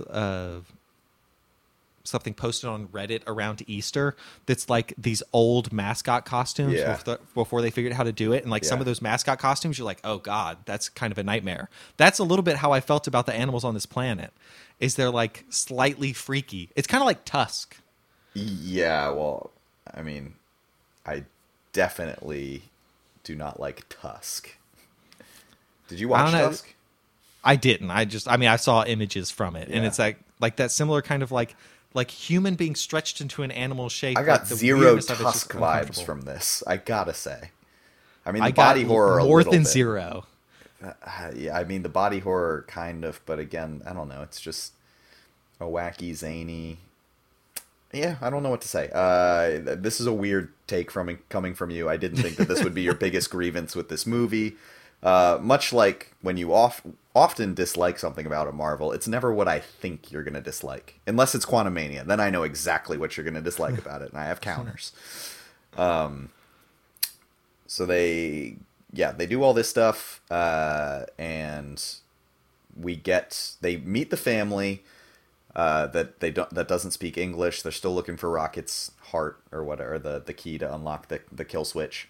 And the sequence with Drax on the couch might be the most fun I had comedically with the movie. Like the most I laughed in, like, just as far as writing goes, as their back and forth, their banter. Because all of them are involved with it, and it all circles back to Drax. Like, why is the couch oblong if it's not meant to be laid on, kind of deal. My favorite line is a Drax line, but we have not gotten to it yet. Okay, I look forward. Is it his monkey impression? Because that also had me rolling. No, Okay. but that is closer to when it happens. Okay.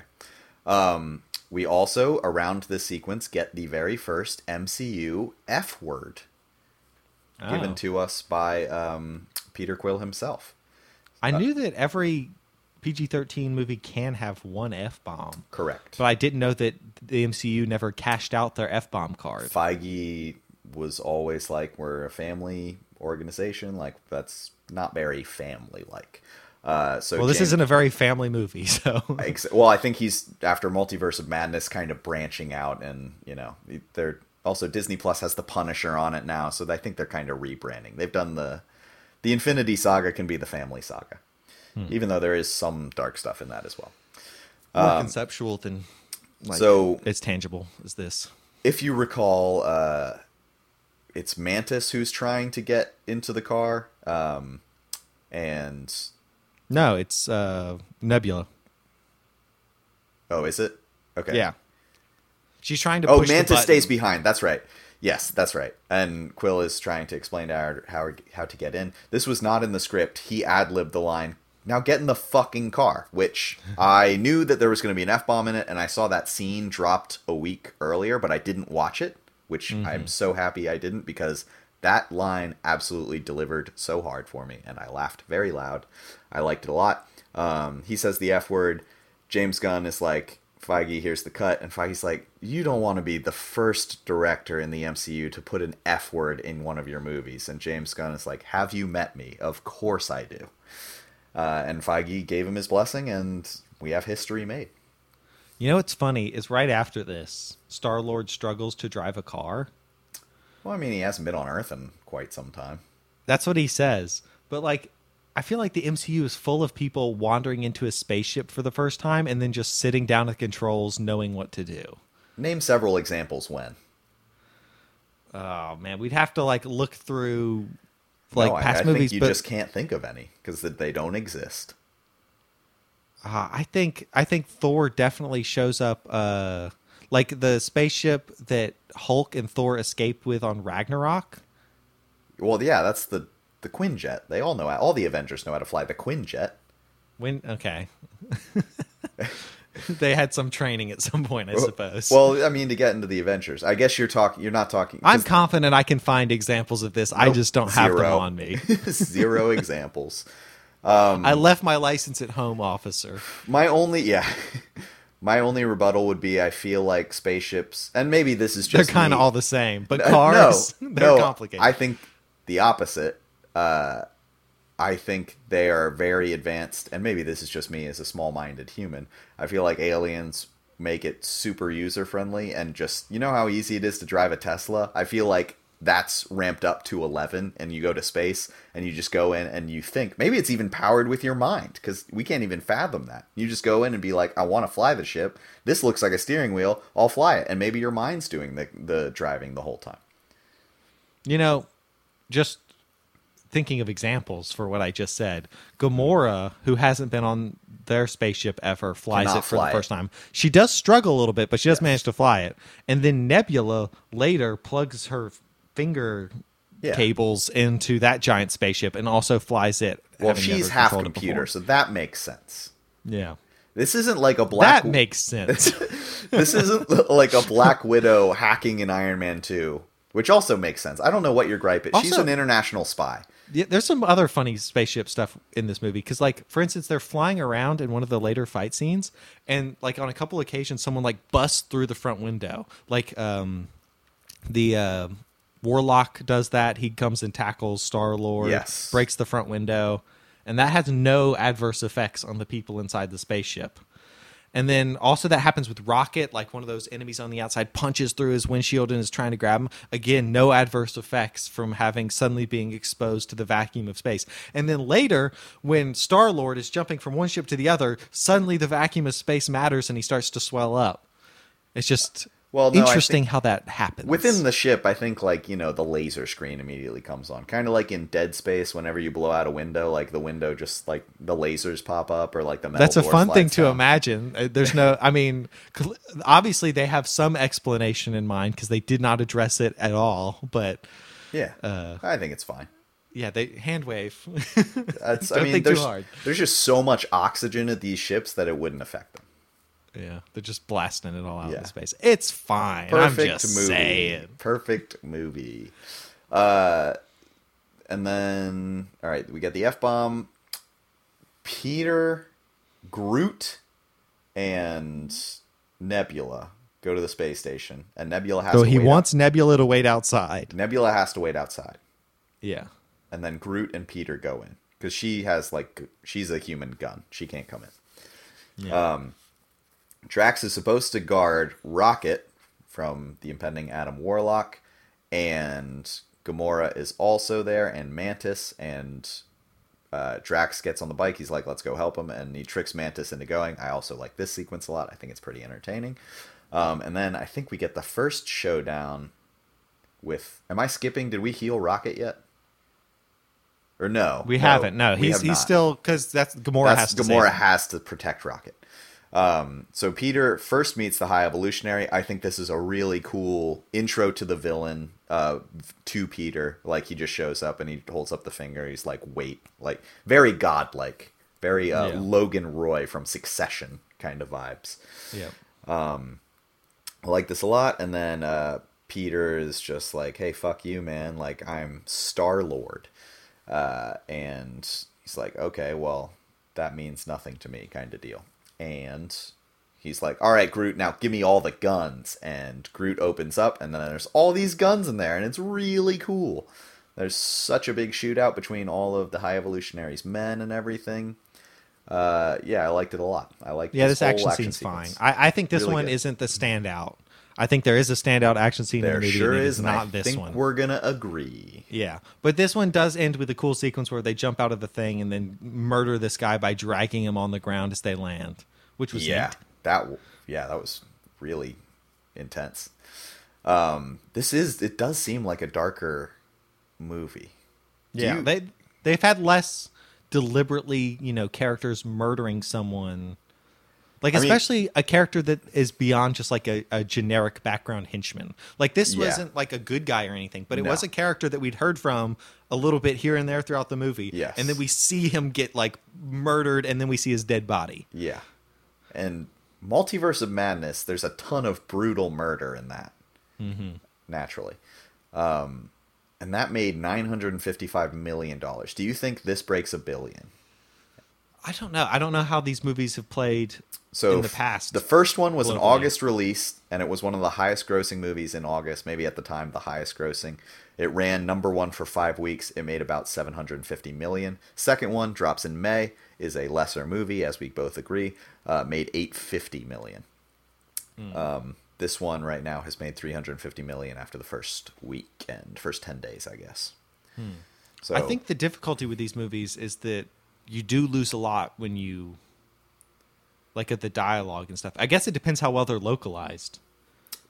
Do you think this should perform? Well, let's not get it. We don't need to get into your review. But are you surprised? Like, do you think it will make $1 billion based on how the public perceived Multiverse of Madness, which we both really enjoyed? I mean, I think Guardians is a pretty strong brand, and I think it's a spectacle. So, like, even if you go in and you're not paying super attention, I think visually it's interesting enough to get people, to maybe show up In it. Yeah. There might also be a lot of lore. I guess we didn't touch on it, but I really like when they're on the elevator and Peter is explaining his and Gamora's entire history to New Gamora. Yeah. That's pretty entertaining, and that's a good way to catch the audience up for people who have Right. not seen all 6 of these movies.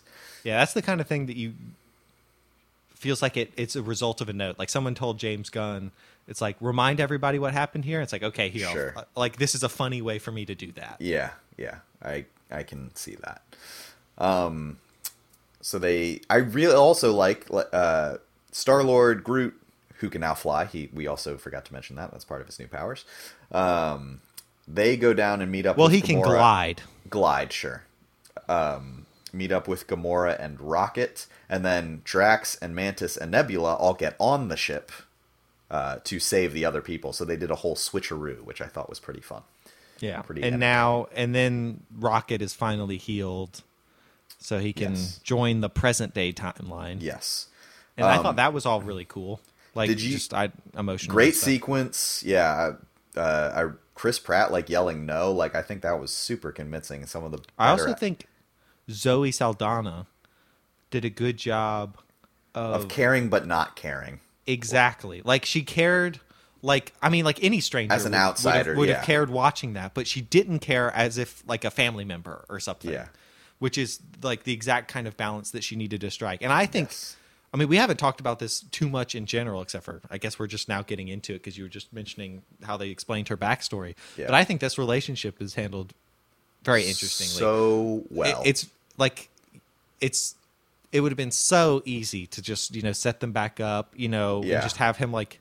You could have cute little sequences where he reminds her of their history, and it's like a their 51st dating, date but- situation. yeah, and then they kind of like the rest of the movie, it's just back to normal. Like Yeah. that would have been lazy and stupid. And I did kind of think, and I didn't want them to, but I was like, oh, is he going to do this? Is he going to sell out? And then when Peter Quill is like dying in space and suffocating, I'm like, oh, Gamora's going to save him and they're going to get together. That didn't happen. I was so Yeah. satisfied when that did not happen. That was Right. thrilling. So yeah, I really like the way they handle this relationship and how they don't end up together at the end. So did you think, where, as far as like endings go, you knew this was more or less going to be the last of the trilogy. Like, did you think people would die at any point in the movie? So one thing, I guess I didn't.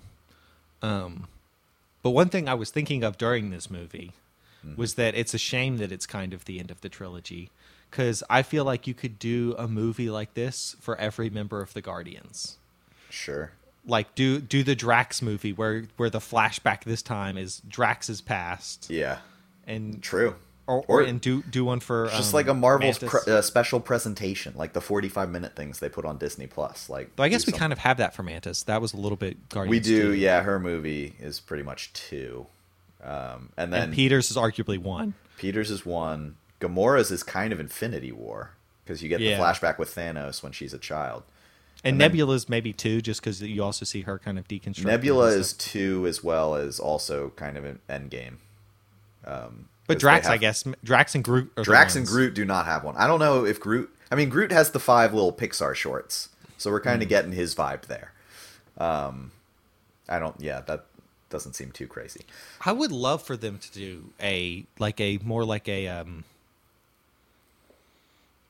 15-minute, like the intro of Up, where it's just Yeah. silent, but like Sure. it has, because you have to with Groot, because you Yes. can't have dialogue. Yeah. But to have him go through, just give him some character. Like, what is a loss that Groot has suffered somewhere along the way Yeah. that helped him fit in with this ragtag group of people who are all Sure. suffering from a loss in some way? Yeah. Like, I feel like you could do a really poignant silent story in that style. I would agree with that. Also, I mean, Drax can say more things too, but I would... Yeah, maybe not for him. I don't know. The Pixar things are similar, but they're a bit... Like, they're for kids. They're a bit more wacky. The last one is kind of a little more, like... He's making a painting and you don't know what it is. And he's just, like, going around the ship taking stuff from everybody's rooms. And you're like, what's this thing he's making? And then Rocket like goes in there and he's like, why'd you take my thing? And then he pulls up the picture and it says my family or my best friends or something like that. And it's all pieces of them. So that's kind of, except it's, more juvenile and more Pixar-like, less sad, less relating to hurt. I guess it maybe could be interesting having something about this Groot coming to know the former Groot. Like, not like actually knowing each Yeah. other, but know of him Knowing and the like his legacy. sacrifice and that kind Sure. of thing. How his life enabled his life. That's true. So they've done the switcheroo. Rocket is saved. But you didn't think anyone was going to die. That was my question. Yeah, not really. Okay. I thought, weirdly, I mean, I told you going in, I thought Drax was going to die at some point. I thought they were going to kill off like 3 of them. Maybe like, not Rocket, because he was in the promotional material.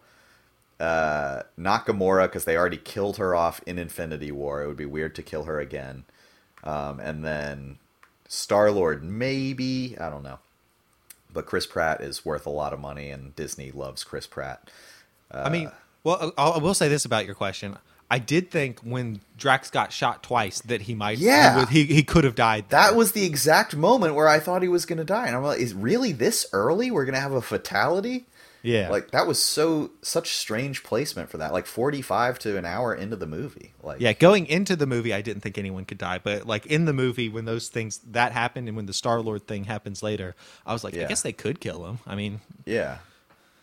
I mean, I really like that they didn't, but we're about to approach the end. So, yeah, fight sequence again. Well, they realize that their friends are on the ship. The High Evolutionary has blown up the planet. So the Guardians are split up, and half of them are on the ship with the Evolutionary, half of them are in their ship, and Star-Lord and Rocket and Gamora and Groot, right? That's the lineup. They go save Nebula, Drax, and Mantis, who are on and the then ship. they don't end up having to do much. And they find out that the ship is... Oh, and Adam Warlock's mother is blown up as well, because she's also on this planet. Yes, Important plot point. and this is where my favorite Drax line is. Oh, what? I'm trying Nebula to remember what it and is. Mantis are arguing about whether Drax is an idiot. Oh, And, yes. and okay. Mantis is basically like, sure, he's an idiot, but like all these other good things. And Drax says, I'm not sure I appreciate this defense. That is that was my favorite line really in the movie. good. That was really good. That was the only thing I like laughed out loud at. And it was Oh, funny really? because other people in my theater were laughing at other stuff. Yeah, but no one laughed at that. No one laughed at that. Only me. Oh, no, I laughed at that. I laughed at a lot of other stuff, but I definitely... Yeah, that was a very good line and very dry, subtle delivery. Yeah. Yeah, I... Also, why was he able to know their language? They never explained that at all. Like it's No, funny. well, you didn't ask him. Did you think about that? But why You wouldn't didn't it have ask shown Drax up in if he her knew. universal translator? When did Drax have the time to learn a language that's so obscure in the universe that it's not in a universal translator that this, like, you know, that what's her name? Nebula or Mantis? Mantis. Yeah. And Mantis's translator. It's Yeah, like her well, whole job. maybe, yeah, she just didn't have that. And Drax, I mean, for all the people who know all the languages, there's bound to be, like, if you're multilingual and you know 8 languages, like, there's bound to be somebody who knows a language that you don't. That just makes sense. Sure, but if we were talking to this guy and he knows 16 languages, and then someone Yeah. walks up to us, Speaks And then- English. no, they speak a different language, and then the guy with 16 languages, he has no idea what Yeah, it is. it's like, I don't know And what it then is. and then I start talking to him. You're not going to be like, Jordan, how did you know that language? I'd have the question, but then you'd explain it, and I'd be like, oh, okay, that makes sense. Okay, so that's the part they didn't do in this movie. That's the whole point. They But I didn't think explain. Like, that he could also- have just been like, I spent a summer in blah blah blah, and then So, like that, like you when can make it funny. Thor says they taught Groot in Asgard, when he can understand Groot. Yeah, just Okay. a throwaway line. I think the throwaway line in this is like they were making fun of him, and he's like, I'm not stupid. You think Yeah. I'm stupid, but I just got us out of this jam we were in. And I think that's the whole point. Yeah. Because otherwise he doesn't have the upper hand. Because they're making fun of him, and then you're going to think he's an idiot for the rest of the movie. But actually, he's the smartest character in the group. Because he knows I the don't know if language that's that what nobody is does. established. Super smart. All right. I think we're coming up on our has to be agreed upon favorite fight sequence. Yes. No Once Sleep they're Till Brooklyn. reunited. Yes, the gang No gets back Sleep together. Till No Sleep Till Brooklyn. Brooklyn. Hallway one-shot fight scene. You know that I am not a big action guy, but even this heart It broke of coal your heart I of have- stone? Yeah, It I made was it like, through? I was like, okay, fuck yeah, we're doing it. No, sleep till Brooklyn. And you got up and started punching the air like Rocky. Yeah. In No, your I mean, seat. I was punching the other guests. They Oh, evacuated okay. the theater. It was Well, like I mean, you don't want them getting in Got the way of bailed out, it was your the whole movie thing. experience. yeah. it was a really maybe top 5 Marvel fight sequences, top 10. I don't. It was so tight. Like it was like so tight. The choreography And the song choice going into this, I was like, did Disney make him do No Sleep Till Brooklyn? I bet he's the type of guy who would want to do a deep cut Beastie Boys song because they have a lot. Yeah. And Disney's like, No Sleep Till Brooklyn's really popular. Look at this Mario movie. You got to do No Sleep Till Brooklyn. Yeah. And James Gunn's like, okay. If there was going to be a criticism of that, that's like the only thing you could say is that they used a slightly overexposed song, but you popped. It made me the way he used it within the confines of the scene made me think that James Gunn wrote No Sleep Till Brooklyn. Like it was almost as if it was written for this sequence. Yeah, I was so impressed with how that went. Oh man, yeah. So that fight sequence happens, and then Rocket they release the rest of the animals. Well, they release all the children, and then Rocket has a moment where he basically comes to terms with where he came from. Yes, being animals, and the fact that he's a raccoon after all, which he has denied throughout the franchise. Right. And it does say raccoon on his cage or sample 1, whatever. But again, this is like an example of what did not happen in Quantumania. Is Rocket Raccoon has this whole time he's denying that he is a raccoon. He's like denying kind of himself and where he came from. And in this movie, he has to confront that past, like literally on his deathbed. But then again, he has to see where he came from. And he says, you know, when the guy calls him by his number again, he says, "No, I'm like, Rocket Raccoon." Like that was such a James Bond moment where he pulls out the gun, Rocket Raccoon, and shoots him. Like, but it's like it's a character arc. It's a way that he has been changed by the events of the story. That would have been cool to happen in Ant-Man. Do you think that Quantumania 2 might address those same things? I hope not the exact same things. Well, I mean, plot full circle plot wise. I mean, but they could have done that in the first one. We don't need to rehash Ant-Man again, but maybe I like that movie so much, and I am fine with the way those arcs ended because those arcs have already meant so little to me within the grand scheme of the MCU. All of those characters. Yeah. But how do you complain about the Mario movie not having any arcs, but you don't mind that Quantumania doesn't? Well, I mean, because that's the problem with Mario.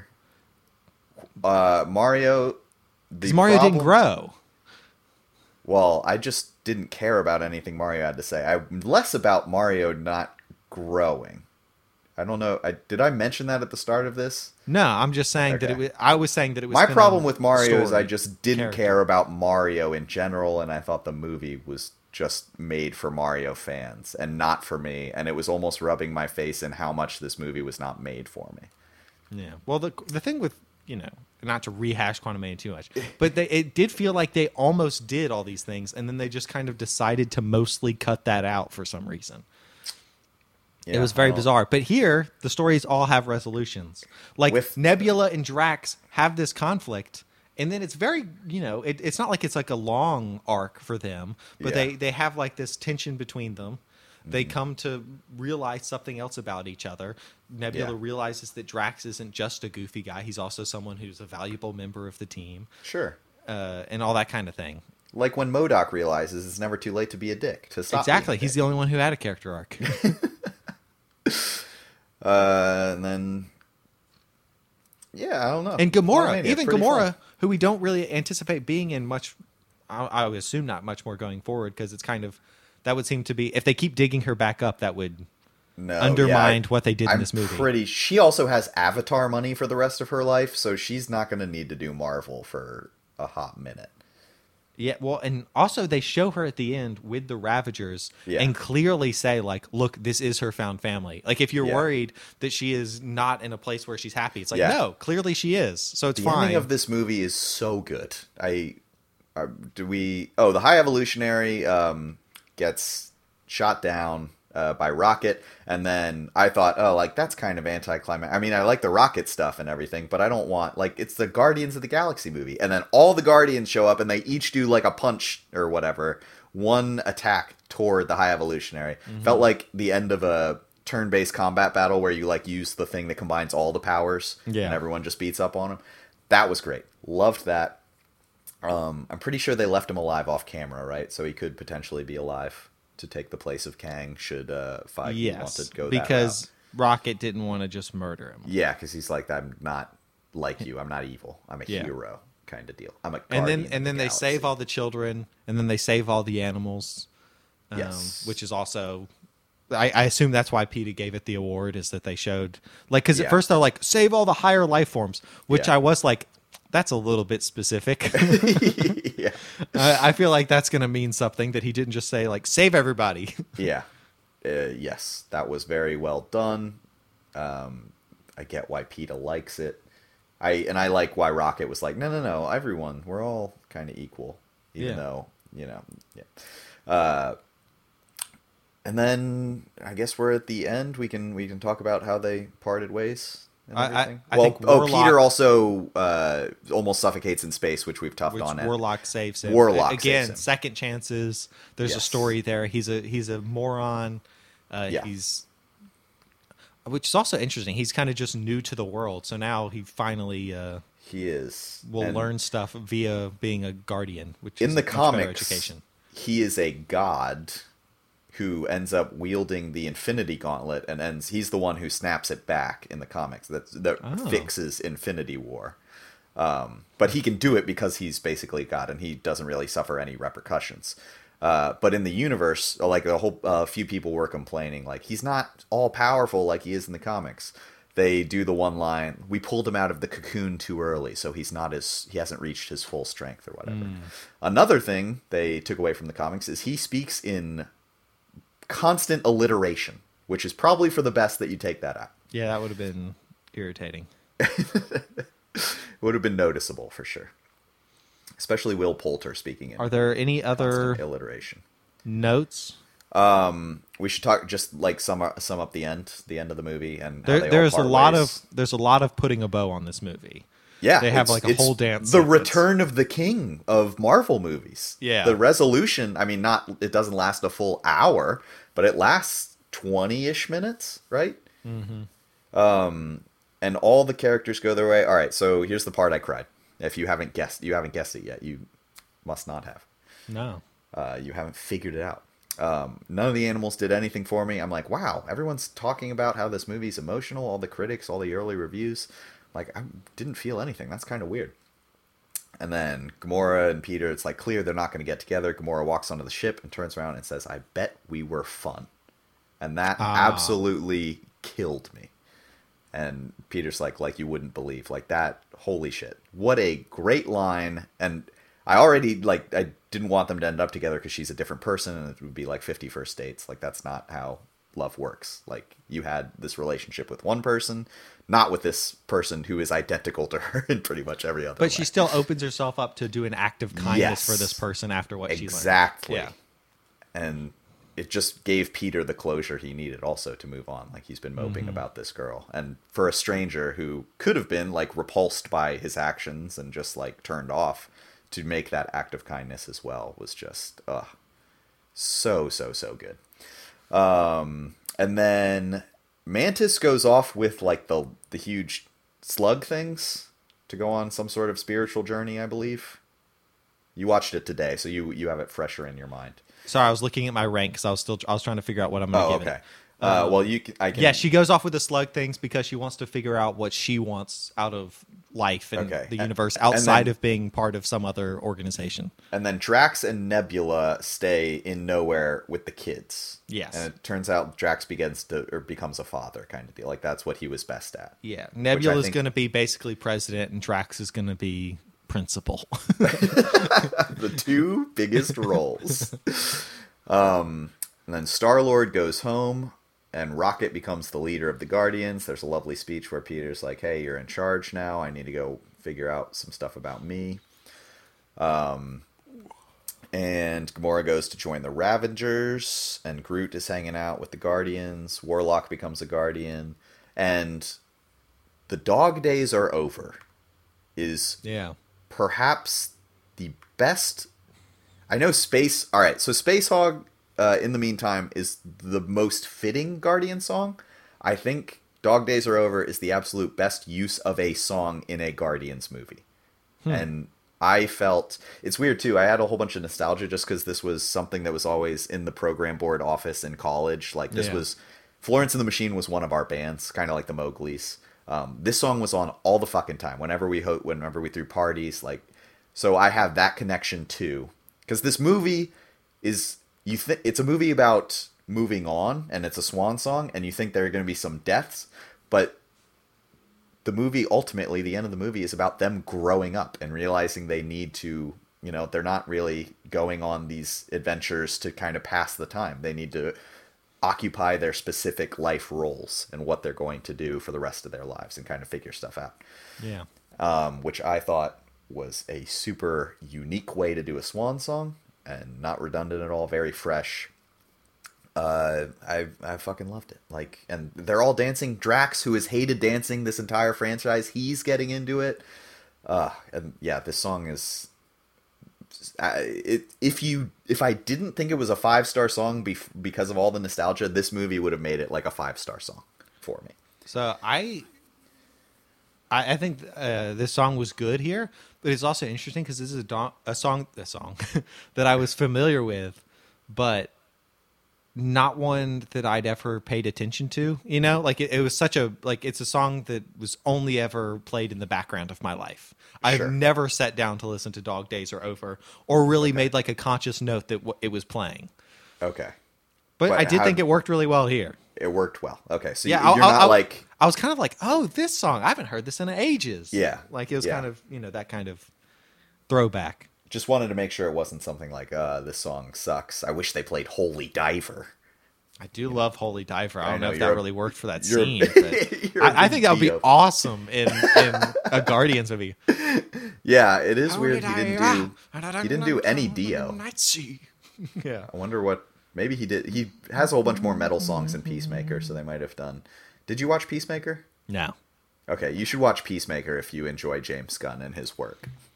Because Yeah, it's so a that's spin-off of the Suicide Squad. I said I was going to talk about this earlier about James Gunn being a good franchise owner. I didn't come back A to touch Feige. on this, right?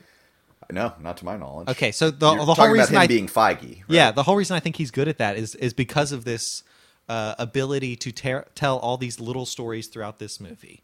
Like Yeah. to know where a character's at, give them some problem, something that they need to resolve about themselves, and then have them like find a way to resolve that over the course of a movie.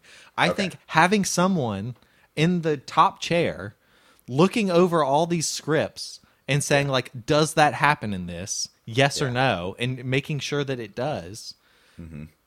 He's a good person for that. Exactly. And the things that I think I bump up against James Gunn about is, just some kind of taste stuff. Like I do think, Suicide Squad was interestingly grotesque. Yeah. And this movie was interestingly grotesque. But I wouldn't say that's like my favorite style. Like, it's a little... Stylistically, you're it's a little reticent. Cartoon Network to my Nickelodeon vibes. You love Rick and Morty, though.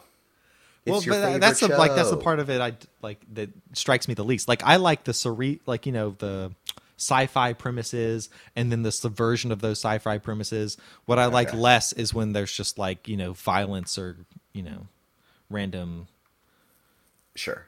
gross out humor. Yeah. Entirely fair. So yeah, the new Guardians of the Galaxy is one of the kids that they saved. Groot, Rocket's the leader, Adam Warlock, and Kraglin, and Is that Sean Gunn's character? yeah. We didn't even talk about him at all, or the Yondu cameo, Yeah. or Cosmo the space dog. Who I was familiar with because of Marvel Snap. Oh, and well, it's the voice of the girl from Borat too. Oh, I didn't know that. Yep. She's very good. Yeah, a very interesting cast. Yeah, We got to wrap really this good. up. We're actually at 2 hours, despite I know. my Despite best me efforts. jokingly, despite you trying to not. All right, I got to rate this movie. I think I'm going to Rate give this it movie. 4.5 stars. 4.5 Avengers Yes, out of 6. out of 6. Yes, So who's at the table? While you're doing that, I'm going to look up and tell people what you think is similar to this movie quality wise. Cosmo. Say Cosmos at the table. We didn't talk a lot about Cosmo, but okay. Yondu. I don't know if he's really an Avenger. Yondu dies before Infinity War, before they even meet the Avengers. So crazy. I guess I might as well include Sylvester Stallone's character. Oh, naturally, he's a big one. Yeah, we didn't mention him either. Good thing way to cover all these things that we didn't even touch on. That cameo, I was like, who gives a shit? Like, this feels like a cameo for having a cameo, and I just don't care. Whereas Nathan Fillion was a cameo, but it was like, okay, you're having him doing something fun. But do you remember he's in Guardians 2? Yeah. Oh, yeah. No, I knew it was because I think that lineup of Guardians is supposed to be the original iteration of the Guardians of the Galaxy in like the 70s or whatever, and then James Gunn's Guardians is a more modern comic book telling of it. So I think they wanted to do that, like pay homage to the original Guardians. That's my guess. So I've got 3 people at my table. I need one more in Bruce Banner. 1.5 more. Wonder who? Yeah, Bruce Banner. My other full Avenger is New Gamora. New Gamora. Okay. Not old Gamora. Yeah. So that's my 4. Okay, Bruce Banner. Okay. You compare this movie to Iron Man 3 and Spider-Man Far From Home. You say it is the same quality-wise, which is interesting. I guess that kind of tracks, though, because... So you would agree Guardians 2 is the worst, 1 is the best? Yes. Of the 3? Okay. Yes. That's really kind of what I was looking at, is I was like, I like this almost as much as the first one, but slightly less just because of that animal stuff at the beginning, and I feel like...